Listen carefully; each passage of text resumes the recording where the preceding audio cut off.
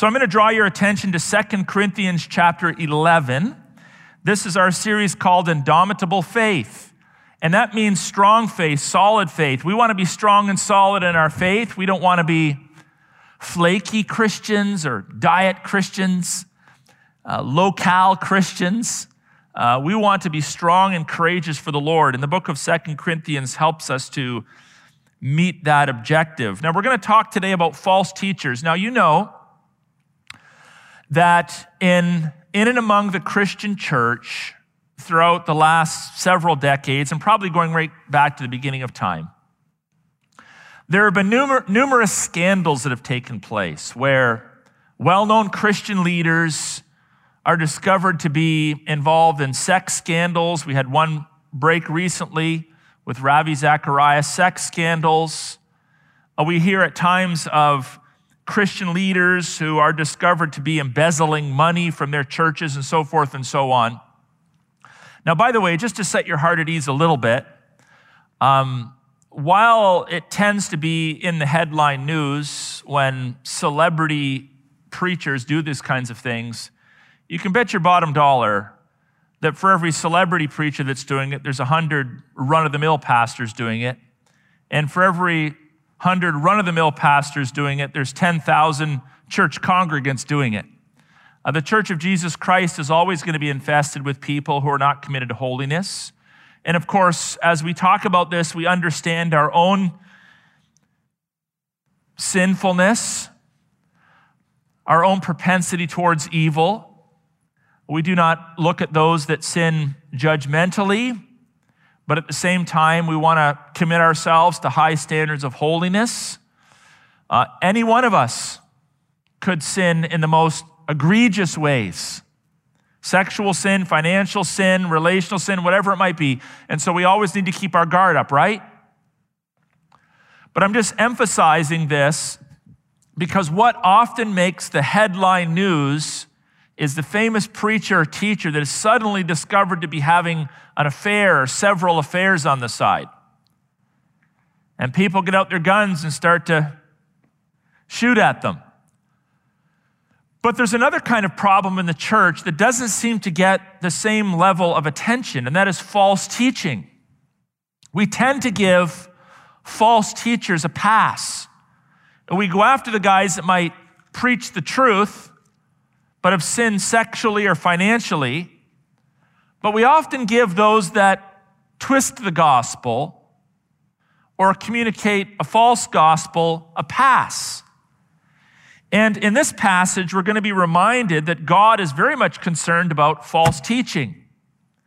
And the Bible warns us not to be duped by false teachers. We need to keep our antennas up, if you will, and make sure we're listening carefully to what we're being taught, that it squares with the Word of God, and that we, in fact, are accurately understanding the Word of God, because sometimes there's Christians that think, they have final insight into the Word of God, and they evaluate others' teaching just based upon their insight. They're not willing to have their views adjusted. We understand that. But the Bible warns us to not be duped by false teachers. And really, this is about truth, right? Because if you think about it, our faith rises or falls on what we believe. Do we value emotion? Yeah, we do. We are emotional beings. Do we value meaningful relationships? Yes, we do. Do we value experiences? Yes, we do. But we also value truth. What you believe matters. And what you believe or don't believe or wrongly believe will affect your walk with the Lord. So why be on high alert? So we're going to start off with a couple points from this passage about why we should be on high alert. And then there's a couple points later in the passage about how we should respond. So why be on high alert? First of all, because the church is special. As Paul is communicating his warning to the Corinthian church, in verse 11, or verse 1 rather, of 2 Corinthians chapter 11, he says this, "I wish you would bear with me in a little foolishness."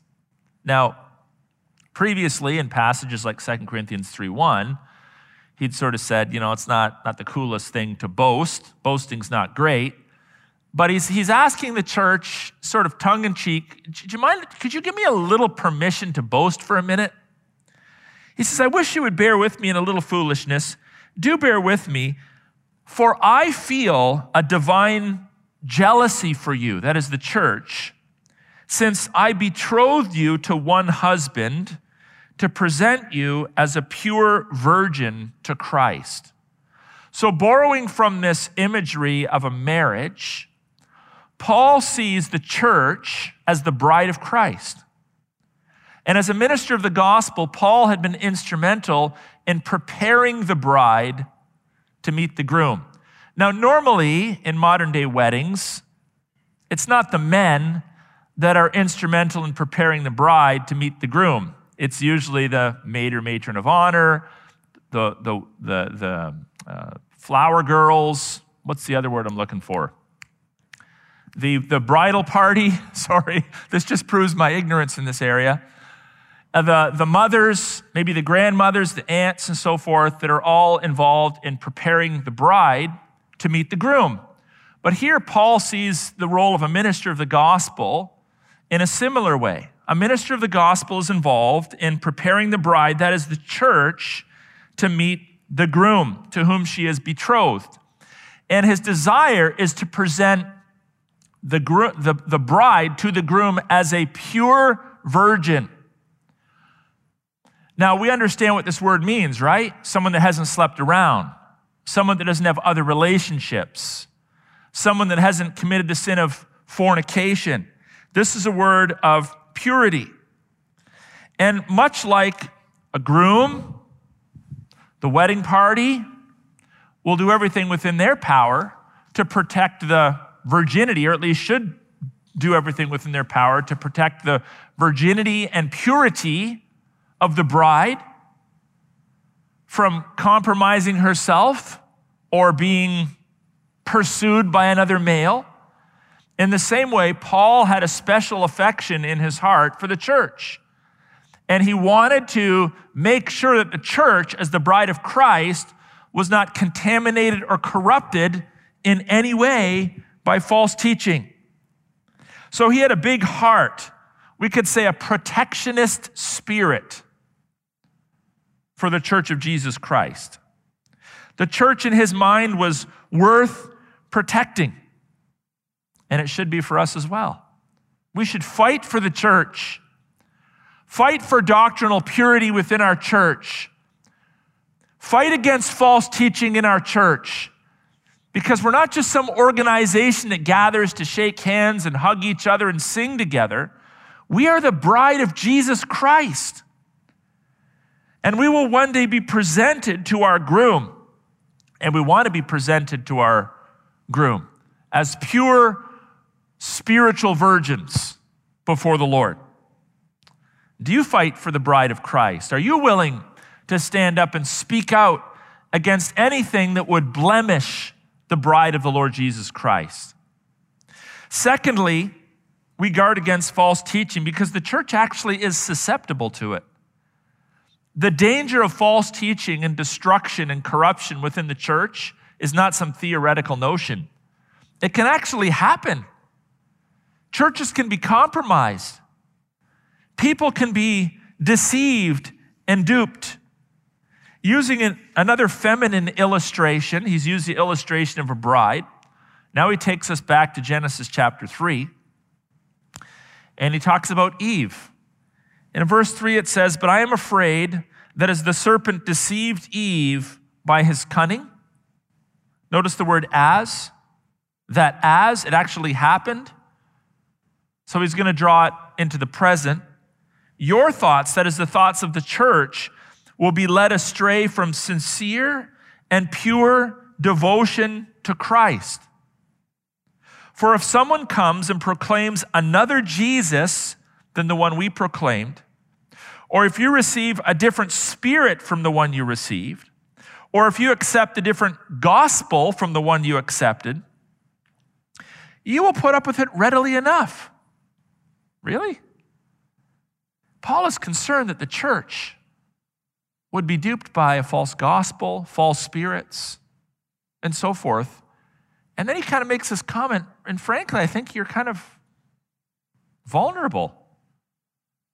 You actually might believe this stuff. So we need to think about this in our own churches. We can never let off the gas when it comes to confronting false teaching. We should never assume, it can never happen to us. Our teachers are strong. They know the Bible. No, it could happen to us. We could fail and fall into false doctrine if we're not careful.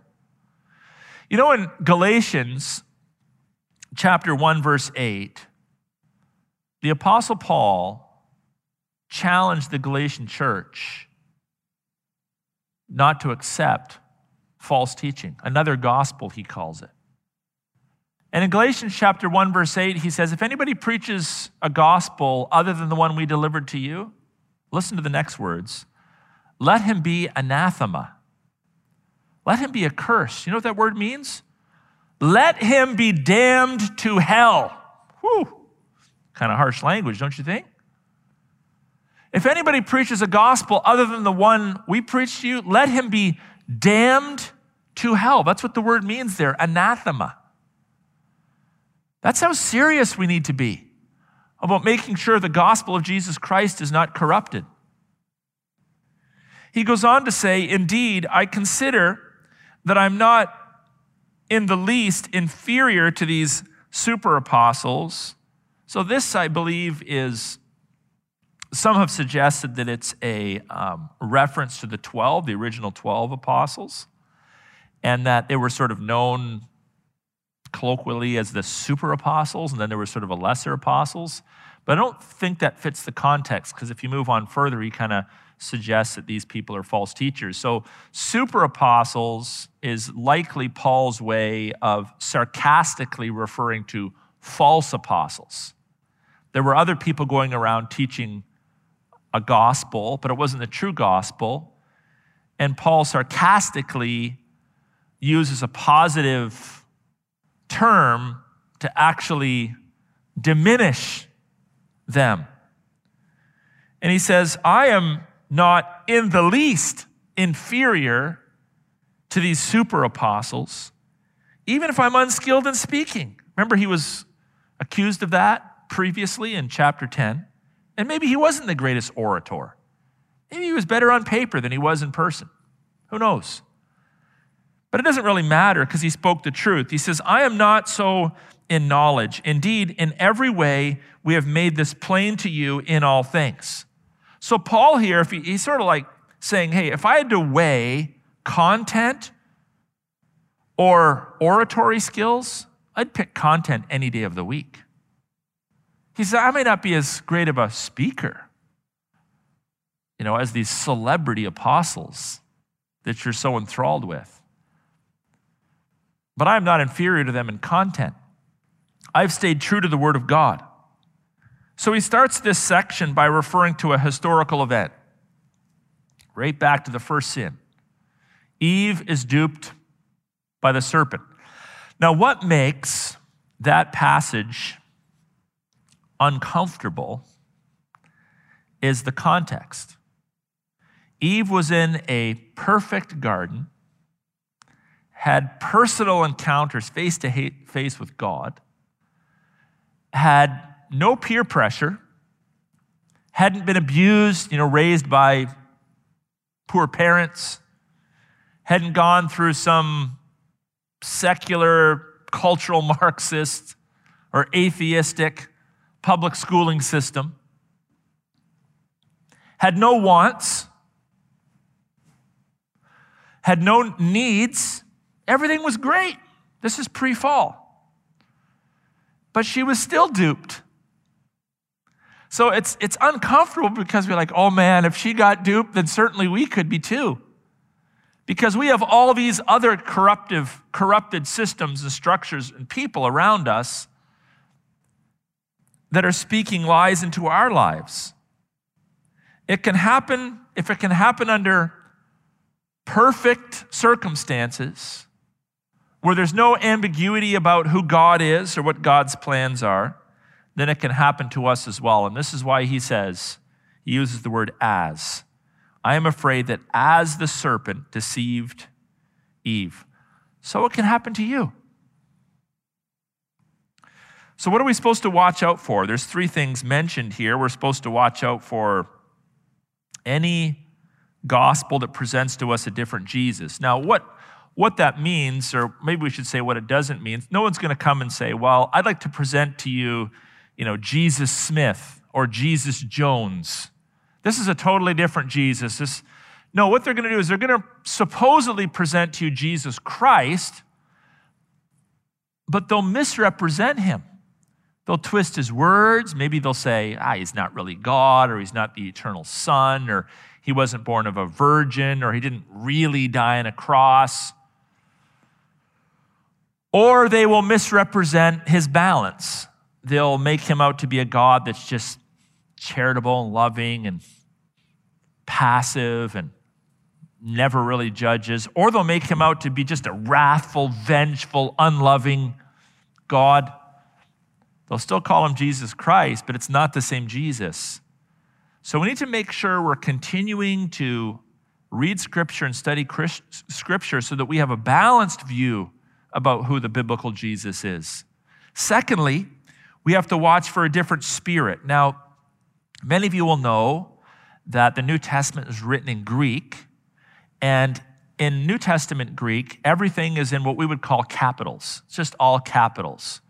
So when you come to a word like pneuma, which is the word for spirit, the translator has to exercise some discretion and look at the context and say, okay, is this pneuma the Holy Spirit, into which English we would add a capital S, or is this the human spirit, or is it a demonic spirit? So there's some interpretive, ambiguity here in terms of how we would understand this.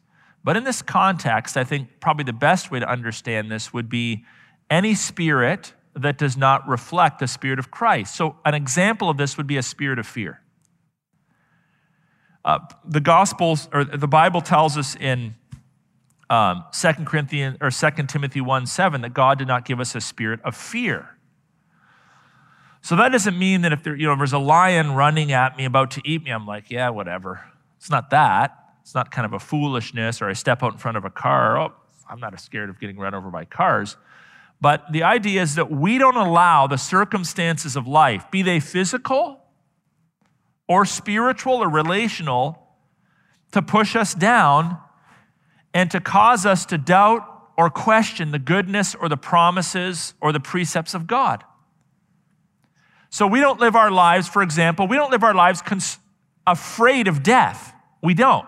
If you're afraid of death, there's a spiritual deficit in your life.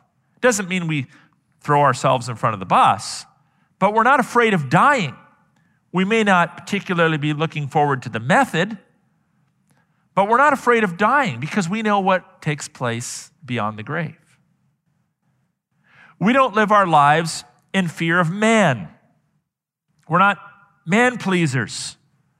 When we're thinking about the decisions we're going to make, we don't say, well, people might not like me for that, so I'm going to compromise. We don't do that. God has not given his people a spirit of fear. So if a gospel is being presented to you or a message is being presented to you whereby you're not being focused on resurrection hope, you're not being reminded of the promises, the precepts, the call of Christ, this is a false gospel. This is a false truth. So we need to be careful of that. Now, if the passage is meant to refer to the Holy Spirit, then it equally applies. We need to understand the Holy Spirit is not God's active force, as Jehovah's Witnesses and others teach, where God just kind of waves his hand and air emanates from God's hand or there's movement. The Holy Spirit is a person. He's part of the triune Godhead. He convicts us of sin. He regenerates us at the point of our salvation. He equips us with spiritual gifts. He indwells us. He guides us. He enlightens our mind to truth. It equally applies. So different Jesus, different spirit, whether a spirit of fear or the Holy Spirit, different gospel. As we mentioned earlier, Paul's pretty strong on that in books like Galatians. We don't put up with this kind of nonsense. But why is it that so many people do put up with this kind of nonsense?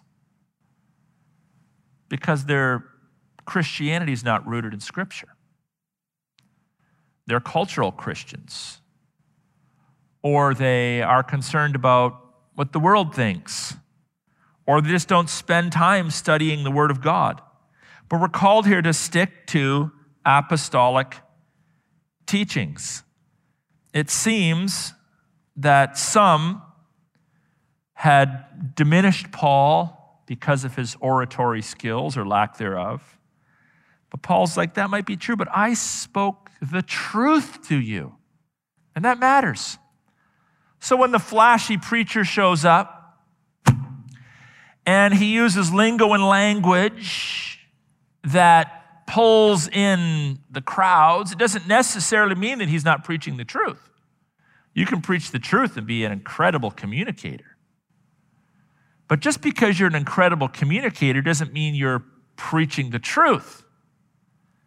And we know, if we're aware of what's going on in broader Christianity, that there are many out there that are very compelling communicators, but there's not a lot of knowledge and not a lot of substance, and perhaps there's even a false gospel woven into their performance. So while there's nothing wrong with, and you should in fact develop to your maximum capacity, the quality of your speaking skills, don't be duped by the personality of a teacher and fail to see the corruption if there's corruption there. Better to have a plain, straight up, content-laden, compelling, clear and urgent message from the Word of God than something with flowers and perfume sprayed all over it that doesn't actually reflect the truth of God's Word. I was speaking to a brother this week, and he said to me, he doesn't go to our church, but he said to me, you know, I used to go to a church, and at one point I just realized, like, I never leave church convicted. I come and I hear things that are said that are true, but I never leave convicted. I never leave challenged to change. Well, that's what a lot of preachers do, unfortunately, because I could thumb my way through the Bible and find just all the nice passages that you'll just readily agree with. They won't necessarily challenge you. And we do need to preach those passages, by the way. You know, the encouraging passages, the affirming passages, the passages that basically say, hey, church, you know what? You're doing really well. Praise God. And let's just brag on Him for our sanctification. There's lots of that, and that comes up in the text. But we also need to constantly be challenged to change, because while I have many strengths in my life, okay, praise God for them, I want to overcome, my greatest desire is to overcome my weaknesses with the help of the Lord. So I want to constantly be challenged by God's Word to overcome my weaknesses, not just overlook them because of my strengths. So speaking the truth, the whole truth, and nothing but the truth in love, it's really important for the body of Christ. So how do we do this? Well, the third point is this: let's not grow soft in the areas of teaching or enforcement. Sometimes Paul, we sense from this text, was under a bit of pressure to stay silent. And that's going to take place in every culture where there's going to be a little bit of pushback. People don't want to be challenged all the time. They don't want to be stretched. Paul experienced a bit of that. And we don't know the circumstances specifically, but as we enter into the next set of verses, it's apparent that for whatever reason, Paul had sort of throttled back a little bit in challenging this church to be generous. And this is probably why we have 2 sermons previous in this book about generosity and the need to be generous, to kind of prep them for this warning that he was going to give, that he'd sort of allowed other churches to primarily support them and sort of coddle them and help them along.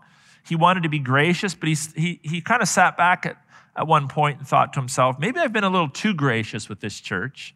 Maybe I haven't challenged them enough in the area of generosity. So look what the text says from verses 7 through 11. Or did I commit a sin in humbling myself so that you might be exalted because I preached God's gospel to you free of charge? I robbed other churches by accepting support from them in order to serve you.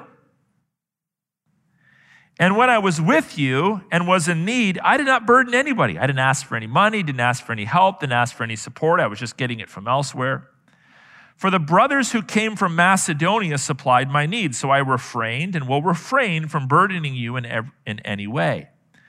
As the truth of Christ is in me, this boasting of mine will not be silenced in the regions of Achaia. And why? Because I do not love you? God knows I do. So something's going on here where the Corinthian church was accusing Paul. He's not that great of a preacher. There's the super apostles over there. We'd rather listen to them. And Paul's like, what on earth? I came and I taught you the truth. And I came and I barely even asked anything from you. Other people were supporting the work of the ministry. So there's a soft, very gracious, but clear confrontation going on here. Paul admits in verses 7 to 9, frankly, to treating this church a little too leniently. And I almost get the sense in the text there's a bit of regret there. Treated the church a little bit too leniently.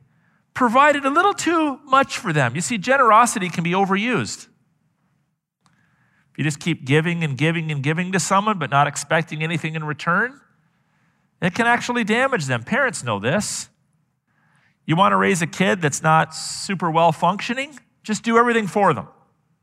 Never challenge them, never stretch them. Same in church life. If you don't challenge God's people, put the cookies in the little higher shelf, make them reach for it, make them work for it a little bit, we tend to grow lazy. This seemed to open Paul up to accusations of being blasé. They kind of overlooked the guy, disregarded the guy. But truth prevails when it is the truth of Christ. And so Paul, again, reinforces his love for the church, but he also signals them that he's going to press them to responsibility. He's going to press them to be responsible. And then fourth, rebuking false teachers.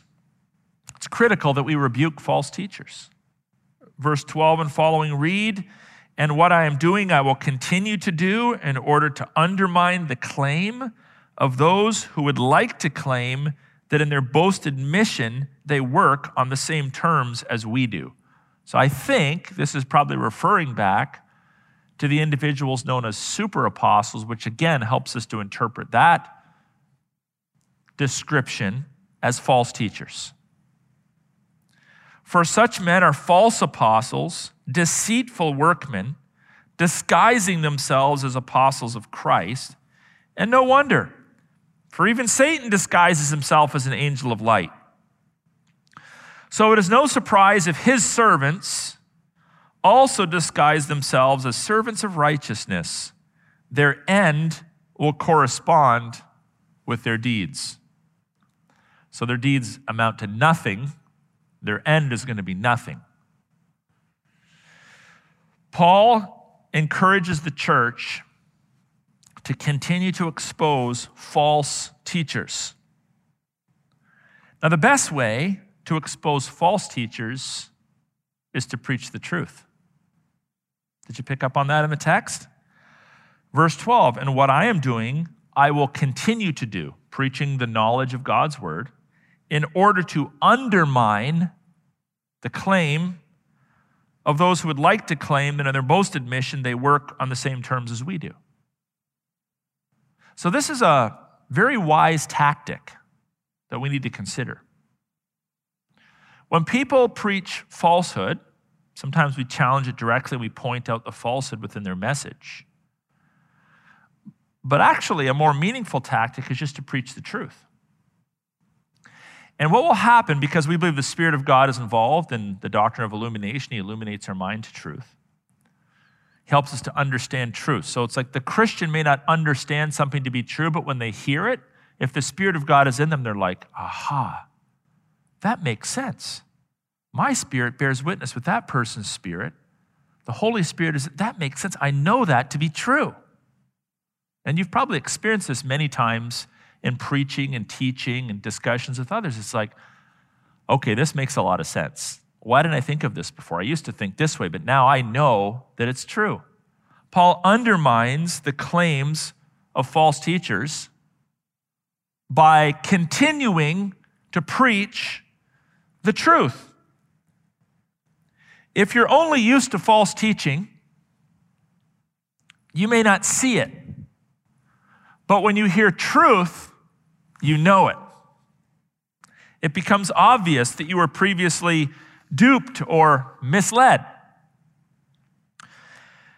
False teachers, he reminds us, are to be expected. They're more the norm than the exception. Just as Satan is real, false teachers are real. If Satan's around and he's doing his thing, we can expect there's going to be false teachers.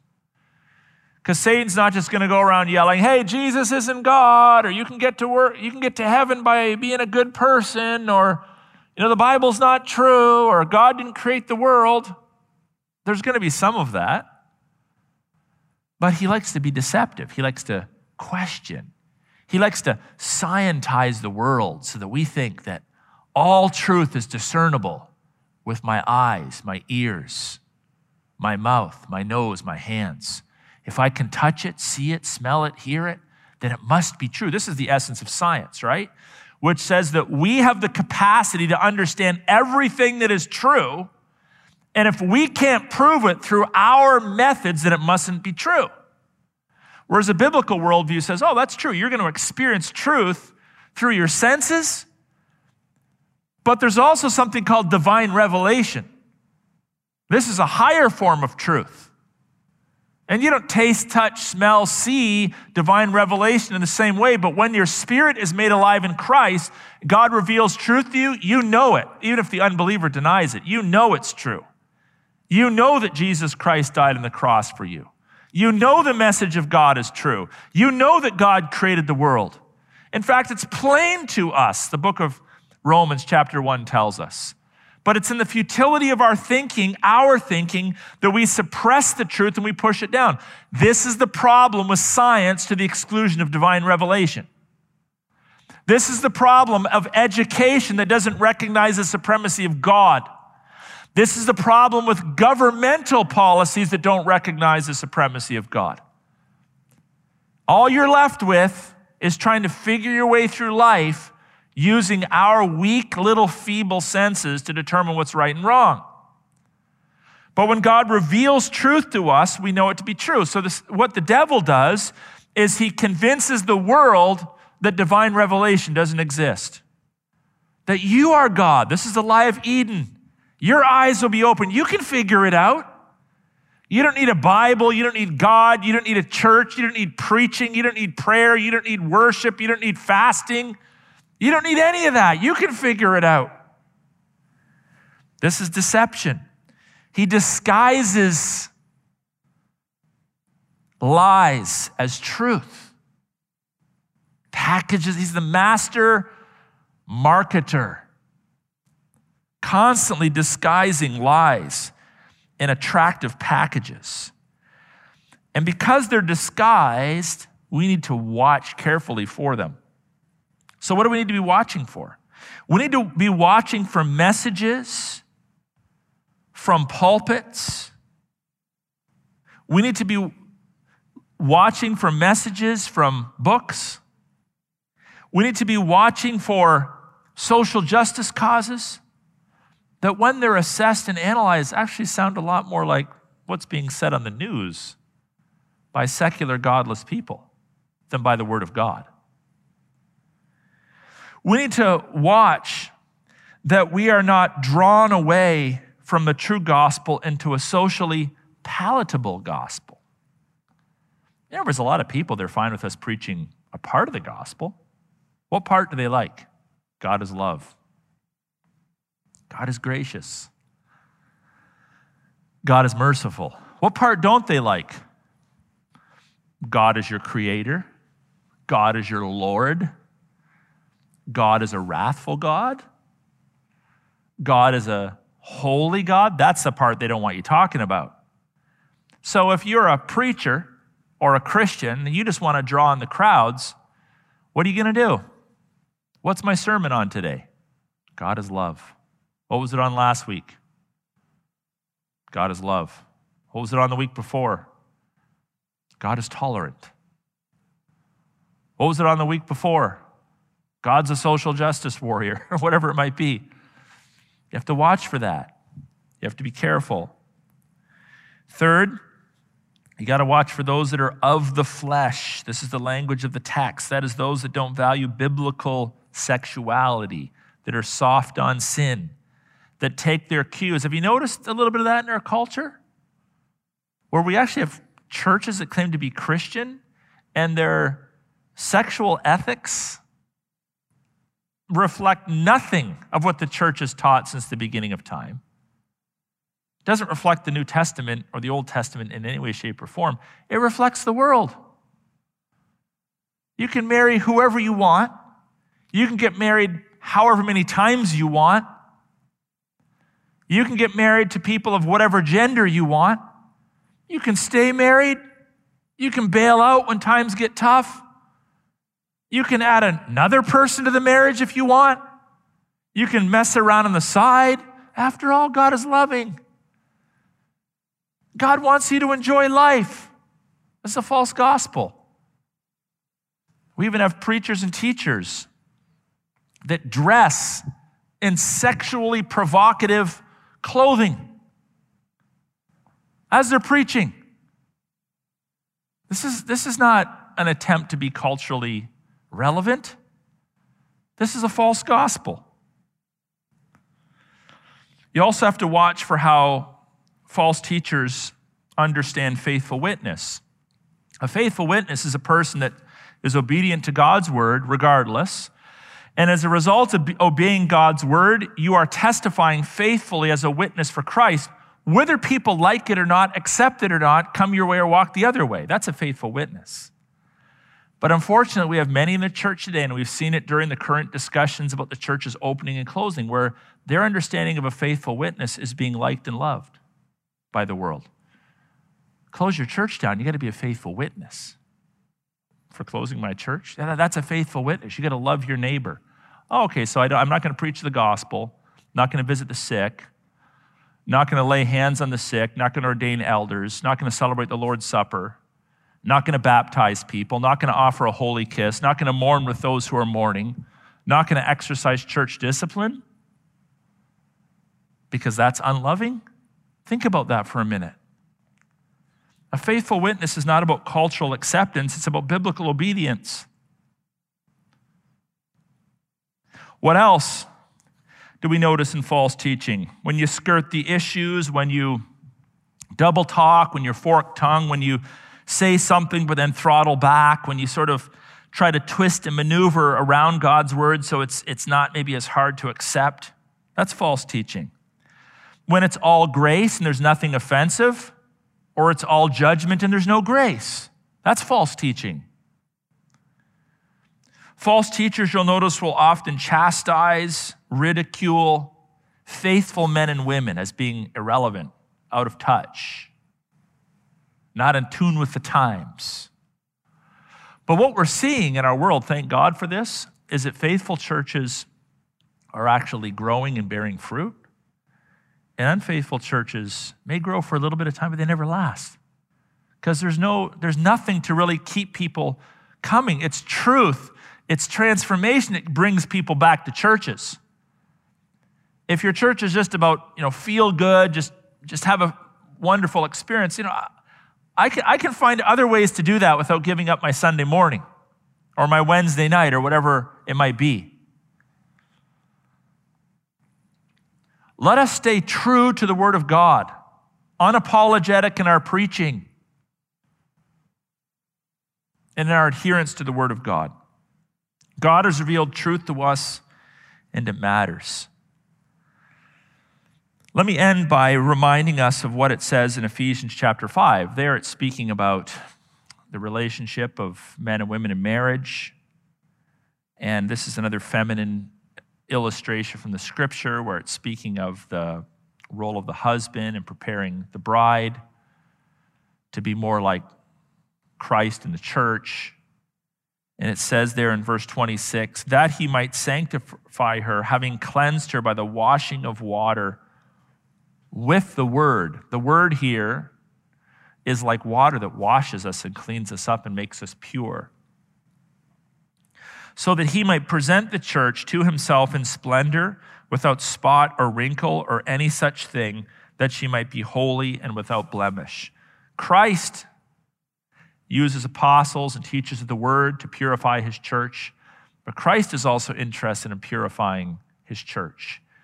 And he does it through the word, just as the faithful preacher or teacher does it through the word.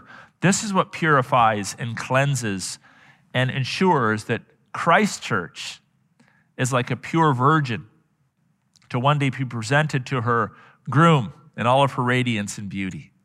So let's work hard, church, at defending the truth of God's word. It doesn't mean that we're always going to agree on all the details of things. But when it comes to the basic fundamentals of the faith, we must defend them at all costs so that God might be honored and glorified one day as we are presented to him as his faithful and loving and pure bride.